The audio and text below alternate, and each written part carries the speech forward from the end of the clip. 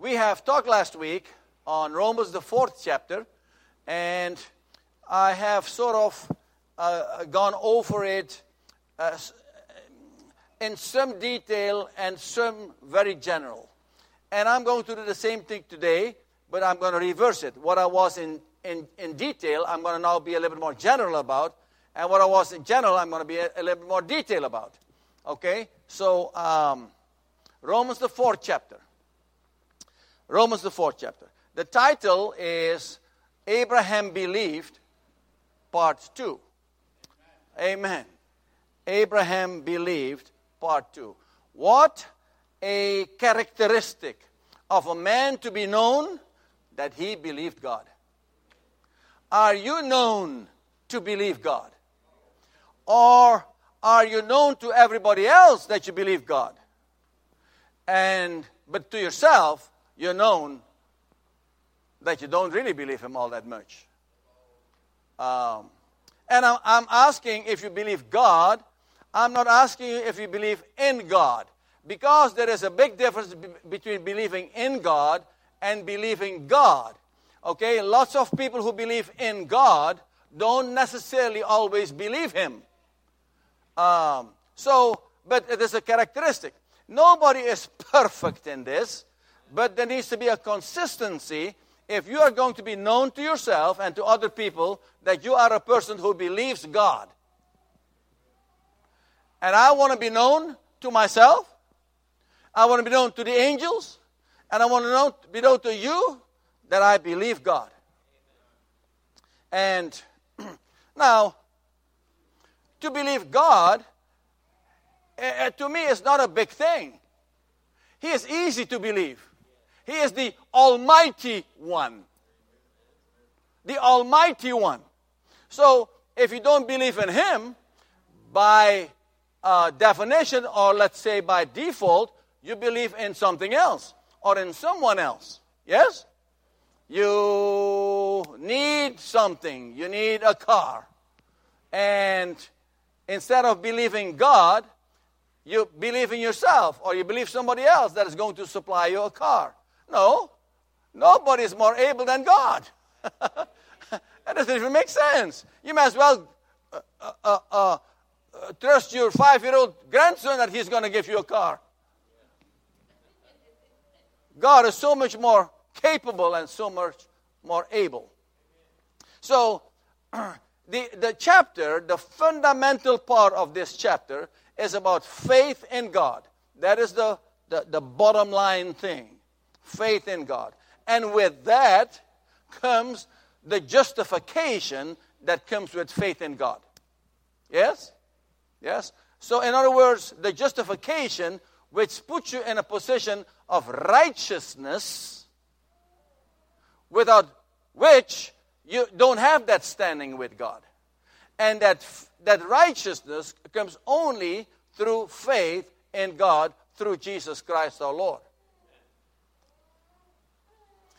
Okay, so now, throughout the chapter, there will be a sort of like she's totally fine, okay? Yes, totally fine. Yeah, she's, praising God. Where's everybody? Why is not everybody praising God, she's saying. Throughout the chapter, there's an outline that goes something like this. Paul is arguing or making a case like an attorney, like a lawyer, that he says that justification or righteousness, or another word that is used here, blessedness, or this particular blessed state, all these terms, we'll go over it in just a little bit, comes only through faith, or through faith alone in God. Are you with me? It doesn't come in any other way that you can get justification or a righteous position with God. And Paul is making this case over here, and we'll go through it. So the outline is basically sort of like justification by faith, And let me just explain a little bit as we're going to go over the scriptures in just a little while, that justification is by faith alone. But that faith, let me go again. Justification is by faith alone and not by works. But that faith, that saving faith that gives you justification and that gives you in a position of righteousness is not alone. Inherent to it is good works. But the good works don't get you saved. The faith gets you saved. And the good works is just part of that package. Are you with me? Okay. So that is important to know because that is the very argument that Paul is making over here. So then I'll go sort of quickly through verses 1 through 5-ish. Maybe I'll go a little bit slower. So verse 1 reads like this. What shall we say then that Abraham our father, as pertaining to the flesh, had found? Verse 2. For if Abraham were justified by works, he had whereof to glory, but not before God. Verse 4. For what say the scripture? Abraham believed God, and it was counted unto him for righteousness. Verse 4. Now to him that worketh is the reward not reckoned of grace, but of debt. But to him that worketh not, but believeth on him that justified the ungodly, his faith is counted for righteousness. We'll stop over there, and then we'll talk about this, then we'll pick it back up at verse 6. So, here in verses 1 and through 3, Paul is arguing that justification comes by faith. And he is saying, what shall we say then that Abraham our father, as pertaining to the flesh, had found? He found that if you go the works way, it doesn't get you there. You have to go the faith way, because it is when he exercised faith that it was reckoned unto him for righteousness. Nothing else. And he continues the argument later on because, circumcision comes in place, works come in place, the law comes in place, and all these type of things. And what do they have to do with it? For if Abraham were justified by works, if that's what would give him justification or righteous standing with God, if it came that way, then Abraham, by definition, would have something to boast about. Yes? Look what I did. I did it, not God. But he says, not before God. Paul is arguing over here. Before God, no one gets to boast. No one.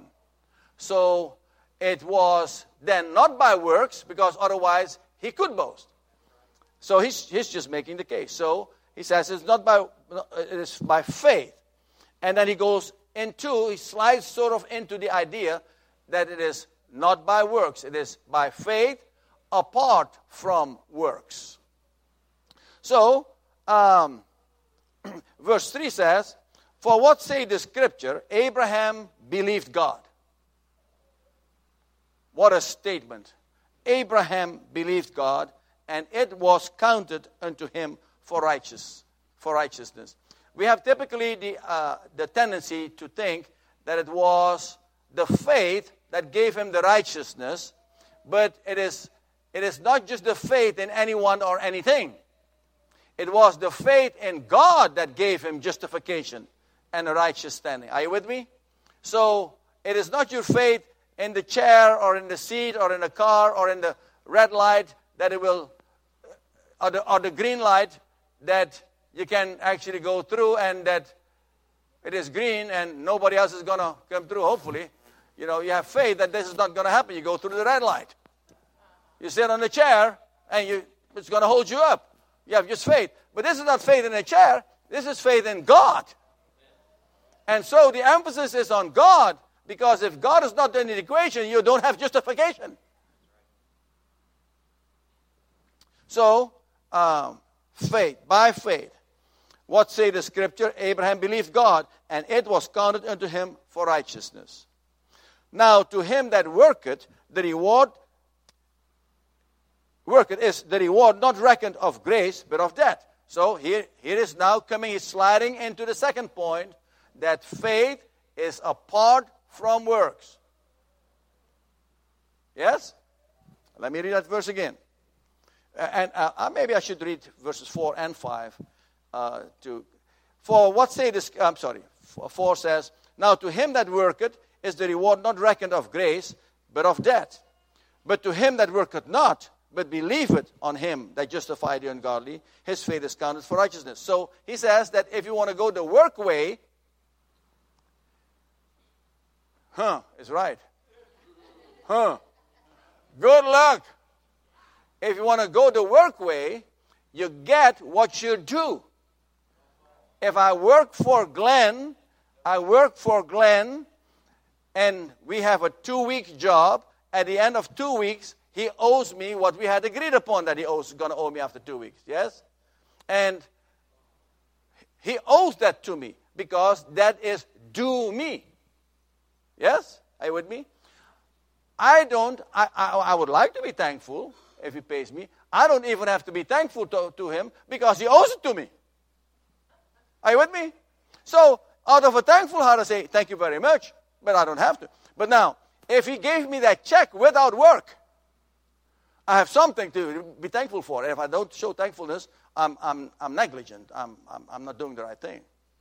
So what it is with God, that if we just believe what he has done on our behalf, he says, you get the reward of justification. If you want to work for it, you get what you do. Nobody wants to get what you do.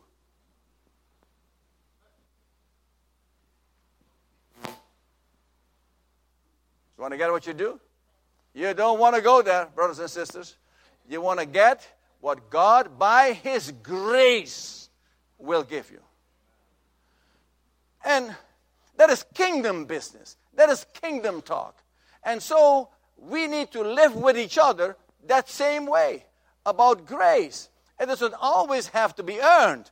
It's not always tit for tat. It is grace is the way of the kingdom of God.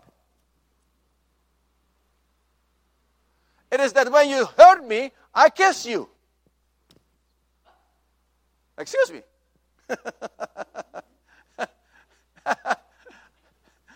When you hurt me, I buy you a basket of flowers or fruit. I love it when you bring fruit. Celia brings fruit. She can't help it. She's just that way. And so, this is the way of grace. Remember, I had mentioned to you last week that in the New Testament, in the Scriptures, particularly in the New Testament, there are 2 systems. You have the system of law, and you have the system of grace. And sometimes you may not know what system you're in, but the words, they demonstrate what system you're in. If you're reading about death and defeat and loss and work and what is due you and those type of words, there's more words, but then you are in the law system. If you read the words life, love, death, grace, you're looking for the words a gift, you're looking for victory, those words, you're in the grace system. So, if you get the 2 confused, you might find yourself in a mess in understanding what the Scriptures are actually saying. You see? And unfortunately, the people that have been saved by grace are often the people that operate under the law. And the law brings defeat. We'll see later on when it talks about wrath. The law brings defeat in people's lives because it is always a tit-for-tat situation. And so, Glenn hurt me, so I hurt him back. So because I hurt him, he hurts me back. And because he hurt me, I hurt him back. There's no end to it. So there's no end in revenge. There is no end. There's no peace. There's no final to it. It always goes on. Not only does it go on, it accelerates. How you call it? I'm looking for another word. Escalates. Who said that? Yeah, escalates. It escalates. That's the word I'm looking for. And so therefore, when we are operating under the law, there's nothing good that comes out of it. The Bible says it brings forth death. Death to our relationship. But if we can just operate under grace, it brings life. And more, from, if you will, from glory to glory. I got to go on. So, then it says here, but to him that worketh not, but believeth on him that justified the ungodly. Here you have another description of God. He justifies the ungodly. That is a characteristic of God. Well, who are the ungodly? Yes?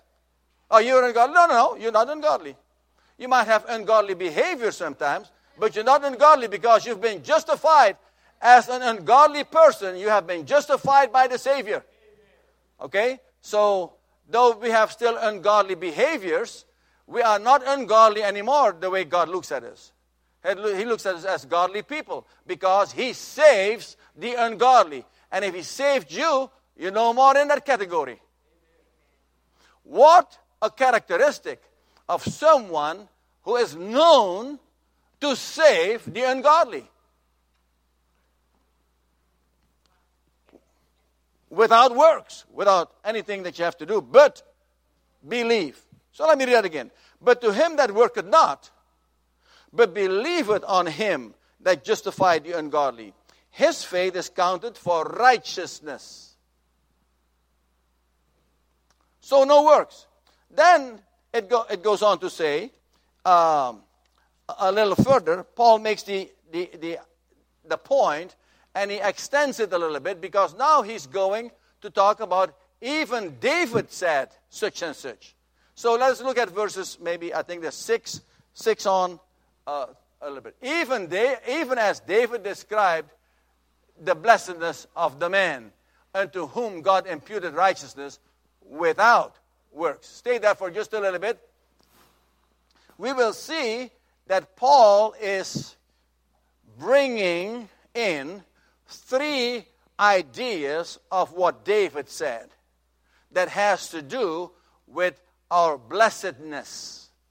Our blessedness is that position in God of righteousness. In Greek, just for you to know, I'm not a Greek scholar. I don't claim to be a Greek scholar. I study and I look and at the Greek and stuff like that, but I'm no Greek scholar. But it is, makarios is the adjective, makarios, and the noun is, I lost it, makarismos. Makarismos is the noun, and makarios is the adjective. So makarismos is the blessed state, and makarismos is the blessed state, the noun, and makarios is being blessed. Neither here nor there. So I'm going to use the word makarismos a lot because I like that word. You like that word, makarismos? Brother John says often to me, makarios. He means blessing. We gave each other a hug, and he tells me, he's the encourager of encouragers. He tells me, that was a good steak today, Pastor. Yeah, makarios. That was a good steak today, Pastor. He encourages me. Thank you. Because, from him, he's a Bible scholar. From him to hear that you did pretty good, hey, it's encouraging. Makarismos, that blessed state, he says, the spiritual prosperity of the one who is imputed with righteousness apart from his own works. That is what Paul is saying that David said. Yes? Okay, we go back to, so David said, he described the blessings of man unto whom God imputed righteousness. The word imputed, you might say that he gave it to him, or he deposited it on his account, or he reckoned it as unto righteousness without works. So this is the first part of that blessedness of the man that David is describing. Are you with me? That there is righteousness imputed unto him without works. Verse 7 says this. We're getting now to the second thing that David is speaking about this blessed person. Saying, blessed are they whose iniquities are forgiven and whose sins are covered. So you are a blessed person. You are one in the Makarismos that your sins, the word actually says your lawlessness is forgiven and your sins are covered. My dear brothers and sisters, would that be a blessed state? Hallelujah! My lawlessness is forgiven and my sins are covered. How sweet is that? Very sweet. So that is the portion of this blessedness. Verse 8 says this, that blessed is the man to whom the Lord will not impute sin. That God will not impute sin or put on your account sin. There is no more sin in your account. Finito. Washed away. Cleansed. From the east to the west. You can't find it. It's gone. My dear brothers and sisters, this is what God did for you in Christ. And we just gotta live like it. Like we believe that. Because there is still so many Christians who have been totally forgiven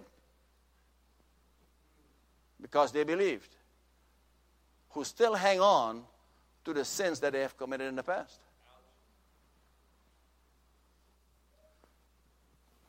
He wants you to be free of that shame and guilt. Free. Woo! Free. It's like when you have a bird in a cage. And they open the cage and poof. There he goes. Gone. Free. Not any longer in this box over here, in this prison. Trying to get away, but cannot get away. Tries to fly. No, you can't fly. You don't have enough room to spread your wings. But they open the cage. God has set us free. No more shame, no more guilt, no more fear. Any of those silly things. So then he says, blessed is the man. Verse 6 again, please. Blessed is the man. We're going to give him to you one more time. Blessed is the man unto whom God imputed righteousness without works. You get righteousness. You don't have to or cannot do anything for it. And he says, you are also blessed because God has forgiven your lawlessness, your iniquities, and your sins covered. Where are the sins? Oh, I can see them. They're covered. Somebody covered them up. Oh, I see something. Oh, it's the blood of Jesus. And then verse 8 says this, blessed is the man to whom God will not impute sin. Because you have believed, God will not allow the sin on your account any longer. Gone. Se fue. Fuchi. Gone. So, justification by faith, point 1. Point 2, justification apart from works. And that takes us through verse 8. And then verse 9, he brings now the point in that justification is for everybody who believes. He says, verse 9 says, cometh this blessedness then upon the circumcision only, or upon the uncircumcision also? For we say that faith was reckoned unto Abraham for righteousness. Then he goes on to make the case that justification does not come by keeping ordinances.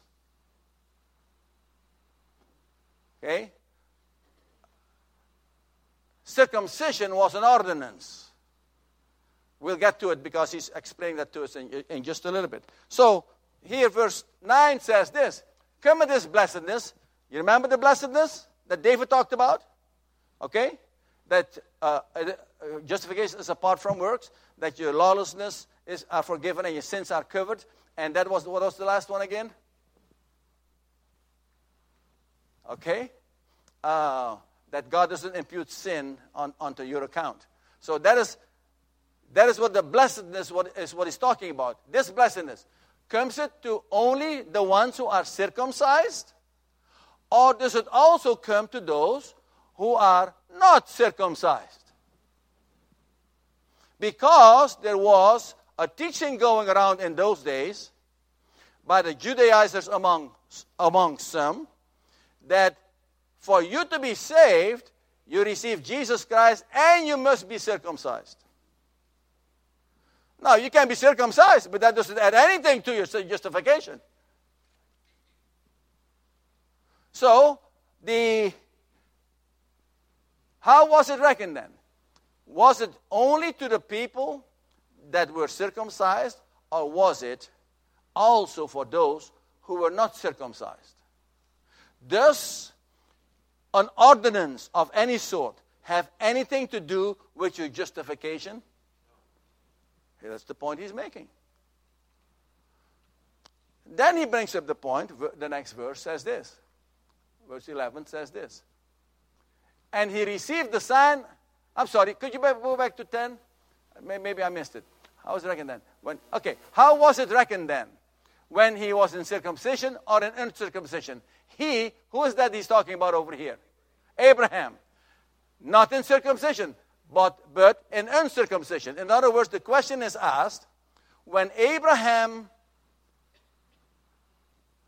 was justified, was it at circumcision, or was it before circumcision, or was it after circumcision? It was 14 years before circumcision that he was justified. The circumcision came 14 years later. So he's making that point because if Abraham, and he's making the point later on that Abraham is the father of our faith, so he's like the example, the earthly example of faith. Okay? So that if Abraham was already circumcised when he exercised faith, then somebody could argue, oh, you see, you must be circumcised. But Abraham was not circumcised. So Paul is arguing, see, you don't have to be circumcised. You just have to believe. Now, see, to me, this is like a huge point that Paul is making because of so much what is still going on today in our world, in the Christian world, that people think that ordinances, they add to or that they actually make you be justified.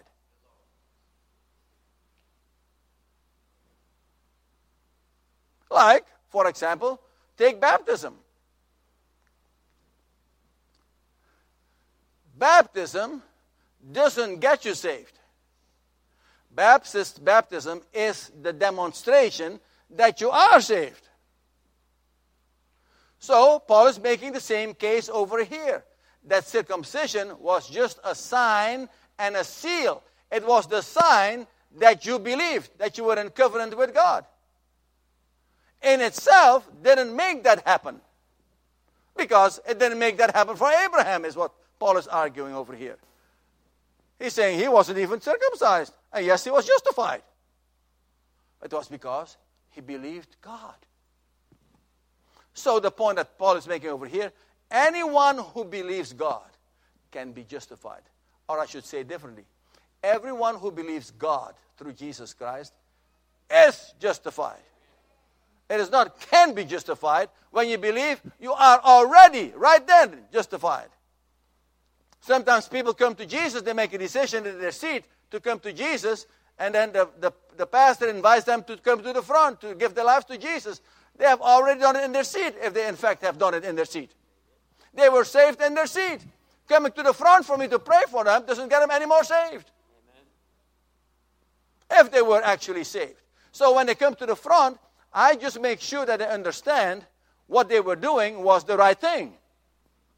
Then we're good to go. Anyways, let's go on. Let's go on. Circumcision. So, that takes us through 12.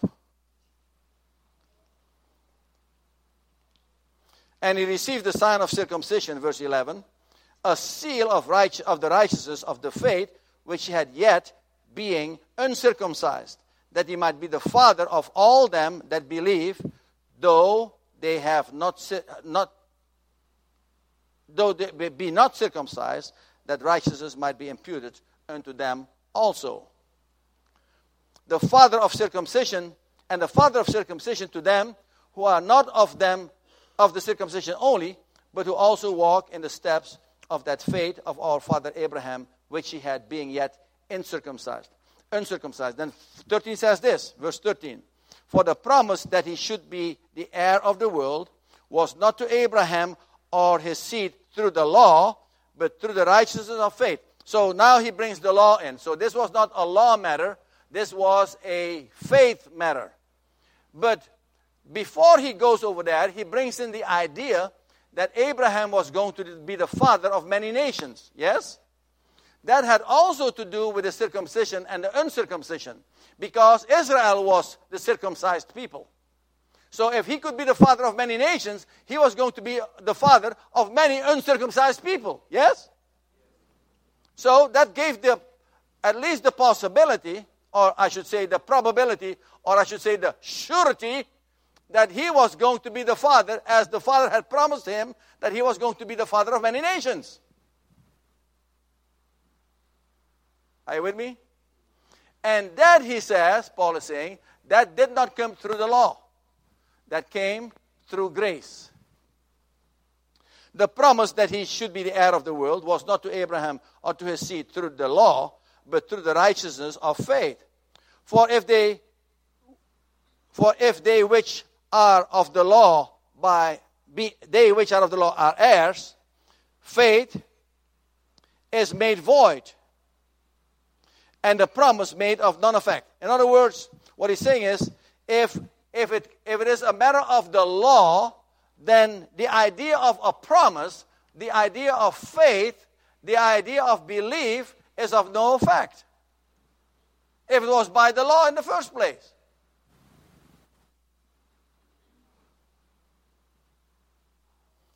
And the promise, the word promise is also in the group of the grouping of grace, the system of grace. Promise. The God who keeps his promise always does so. And he did it through Abraham's faith. Not because the law says so. Because it says in 15, because the law works wrath. The law brings defeat and wrath upon your life. Because the law condemns you. And because the law condemns you, the law is driving you to a Savior whose name is Jesus Christ. Because those who are not condemned, they don't need a Savior. But the law is working wrath upon you. Makes you feel guilty. Makes you feel ashamed because you can't keep it. You are in need of a Savior, a Redeemer, who will set you free of that shame and that guilt. Then he goes on to say, because the law worketh wrath, for where there is no law, there is no transgression. Therefore, if it is of faith, it is of faith that it might be by grace, to the end the promise might be sure to all the seed, and not only which is of the law. So here he is making a category with the word law, not just the law itself per se, but those of the law, which are the Jewish people at the time. He says, so this thing, that the promise that God had and that he kept was by grace, so that Abraham might be the father of not only the ones that were under the law, but also to the ones that don't have the law at all, that he might be their father also, through faith in Jesus Christ. As it is written, I have made thee a father of many nations, before whom he believed, even God, who quickeneth the dead, and calleth those things which be not as though they were. So he's saying this, father of many nations, and he says, because he believed in him who makes the dead alive. In many religions, it is believed that God makes bad people good. Ravi Zacharias says, no, in Christianity, God makes dead people alive.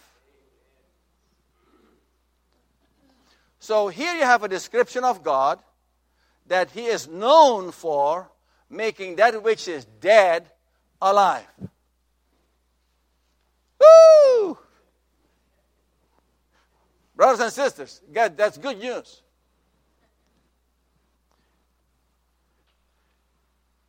If your marriage is dead, he can make it alive. If the relationship with your spouse is dead, he can make it alive. If your relationship with your child is dead, he can give it life. If your relationship with your boss is dead, he can bring life. If your relationship with your brothers and sisters is dead, he can bring life. And he will if you just let him. If you just walk in it. That is what he's known for. He who brings to life that which is dead. And who calls that which is not as if it were. Because if he wants it, it will be. Okay. I have to be careful. I heard my wife cough over there. So I'm thinking, oh, it's time already. Okay. No. She is a faithful watchman and keeps me out of trouble. Much. Oh gosh, have I gone too far already? Okay. All right. We're still pretty good. We'll get through this. And then verse 18 says this. Still speaking about Abraham. So our next point is Abraham being the example, so to speak. It is Abraham hope against hope. So this is Abraham's situation in verses, let's see here, in verses 18 through 22. Abraham is about 100 years old. Sarah is about in the same boat. Abraham is dead, procreatively speaking. In other words, he is dead. He cannot give seed for children. Sarah's womb is dead. She cannot get pregnant anymore. Yes? But remember, God is the God who makes dead things come to life, and who says that things that are not as if they are. So he says, no, they might be dead to you, but I'm going to make them alive.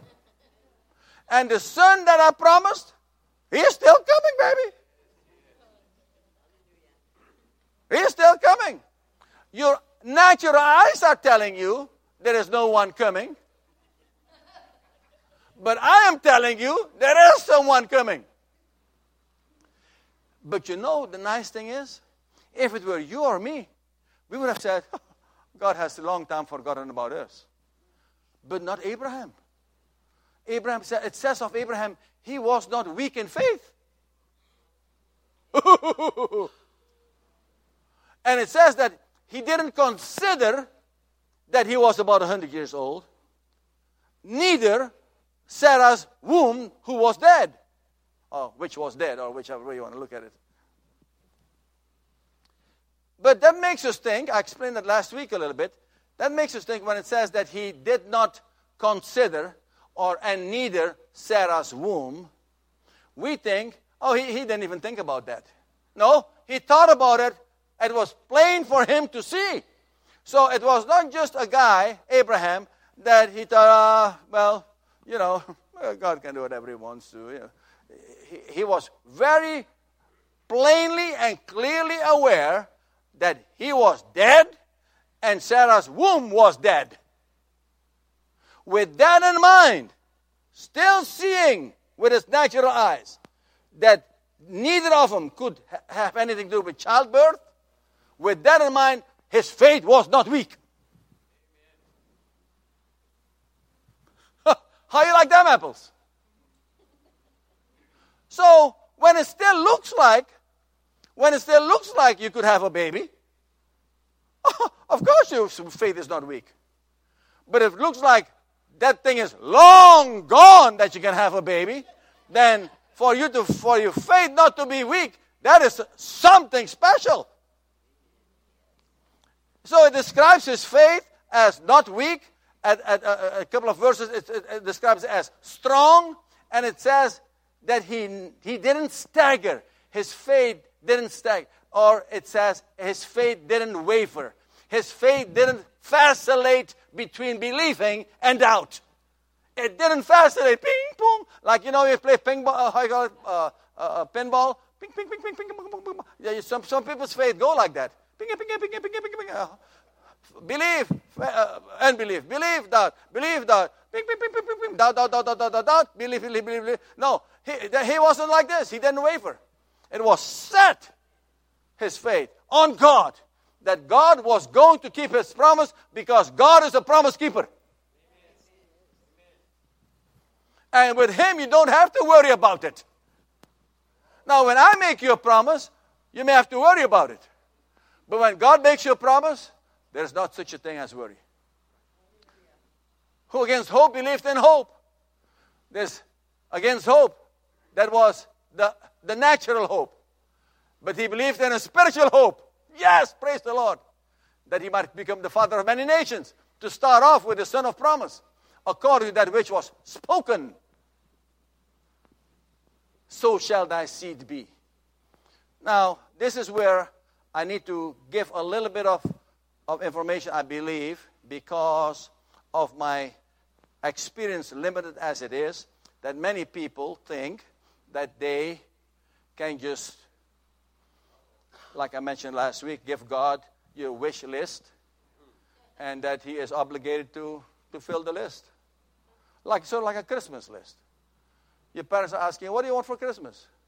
Ding, ding, ding, ding, ding. Siblings are asking, what do you want for Christmas? Well, I want to study on the book of Galatians, and like a study on the book of Romans. And then she fills the list. But it doesn't work like that with God. I explained to you last week that when I asked my father for a motorcycle, his answer simply was, no, I love my son too much. Sometimes that's God's answer. You want something, and he says, no, I love my son or my daughter too much. You can't have that. That is going to blow your mind. That is going to make you proud. That is going to set you over the edge. I'd rather not give it to you. So, but when he says, so faith is not based on your wish list. Faith is based on God's wish list for you.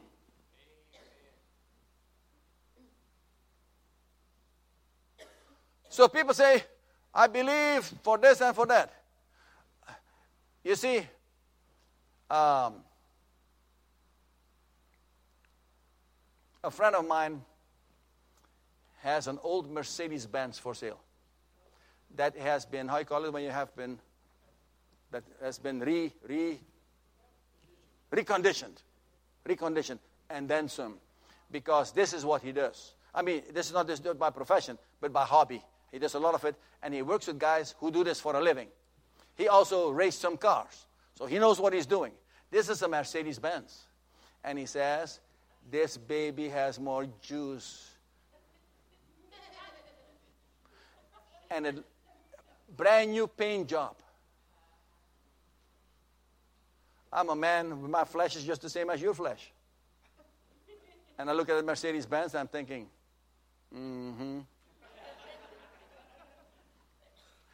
And he doesn't even charge that much for it. It is an older Mercedes-Benz that has been re-upped, redone, but it may as well be brand new, because that is how these guys recover these things. But I told him, I don't believe that God wants me to have a Mercedes-Benz. I can't get it. Flesh, quiet. Don't keep talking to me about the Mercedes-Benz. I can't have a Mercedes-Benz. God has told me some things that I can have and sometimes that I cannot have. I cannot have alcohol. I cannot have coffee. I cannot have carbonated drinks. That's just what he told me. He maybe hasn't told you that, but he told me that, so I can't have it. For me, that would be sin. And don't think for a moment that I wouldn't like coffee. I love the smell of coffee. And I love the idea of the exotic coffees that they have these days. From Peru, from Uganda, coffee. And then the new creams that you can pour in there. That, I mean, whoa, before it was just milk.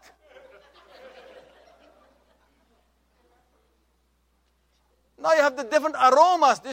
Just when you pour it in alone, it smells so good. I can't have it. Sorry. So, anyways, where were we? Mercedes-Benz. So, and it says in verse 21. Oh, let me just read 19 first, okay? And being not weak in faith, he considered not his own body now dead, when he was about 100 years old, neither yet the deadness of Sarah's womb. He staggered not at the promise of God through unbelief. He never wavered, but was strong in faith, already giving glory to God. So when have you given glory to God for something that he hadn't given you yet, but that he promised you? Oh yeah, I had to do it. Because he spoke to me too clear for me not to believe that it was him speaking to me, and it fit right in, and it witnessed to my spirit. Say, yes, Lord, I take it, and I give you glory for it. 21, and being fully persuaded that what he had promised, he was able also to perform. That he was thinking of God, what he promised, God is able to perform it. Otherwise, he simply doesn't promise it. But it's not like he cannot do some things. When he promises, he's going to do it. You don't have to worry that he's able or not able. And therefore, verse 22, it was imputed to him for righteousness. Now, it was not written for his sake alone that it was imputed to him, but also for us, to whom shall be imputed, if we believe in him that raised up Jesus our Lord from the dead, who was delivered for our offenses and was raised again for our justification. So he says, in essence, he says, it wasn't just written for Abraham or about Abraham. It was written for our benefit also, for an example for us to stimulate our faith in God.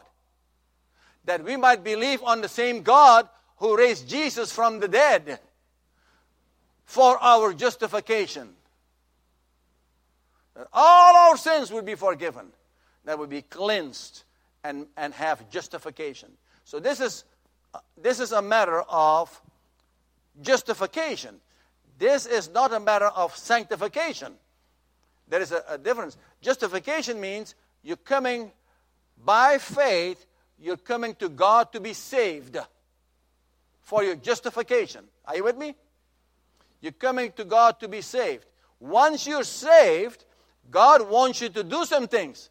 He wants you to do some good works that have nothing to do. They don't add to your salvation as such in the justification.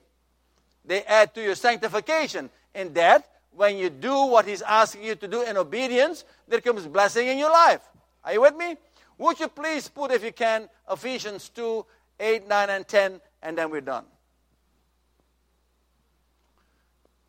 Ephesians 2, 8, 9, and 10. It says there, for by grace are you saved through faith, and that not of yourselves.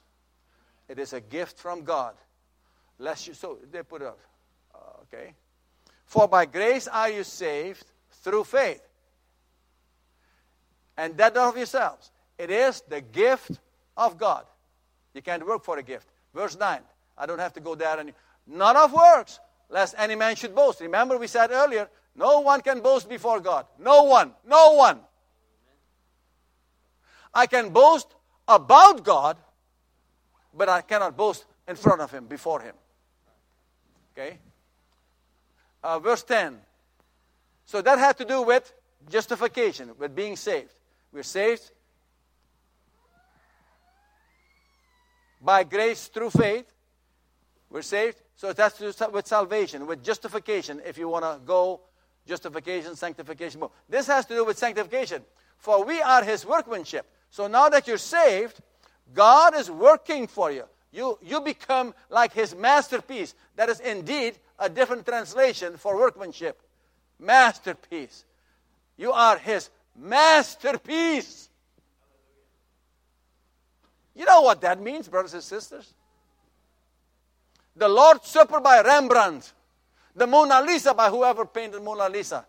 I mean, when you look at the Mona Lisa, if you have never been there, you go check it out in Paris. When you look at the Mona Lisa, it is as if she's alive and she's smiling at you. I'm serious. Maybe was my age, and my eyes are going, and I see the mouth go like she's smiling. I don't know. But we are His masterpiece, created in Christ Jesus unto good works. The good works are not going to save you, but in that saving faith that you exercised, there is built in also that you have faith enough to do good works. And He says, which God had before ordained that we should walk in them. So God had already beforehand ordained that we should have good works. We should have good works, one with another, one for the other, and so on and so forth. Okay, I'll leave that for another time. God is good. God is good all the time. All the time.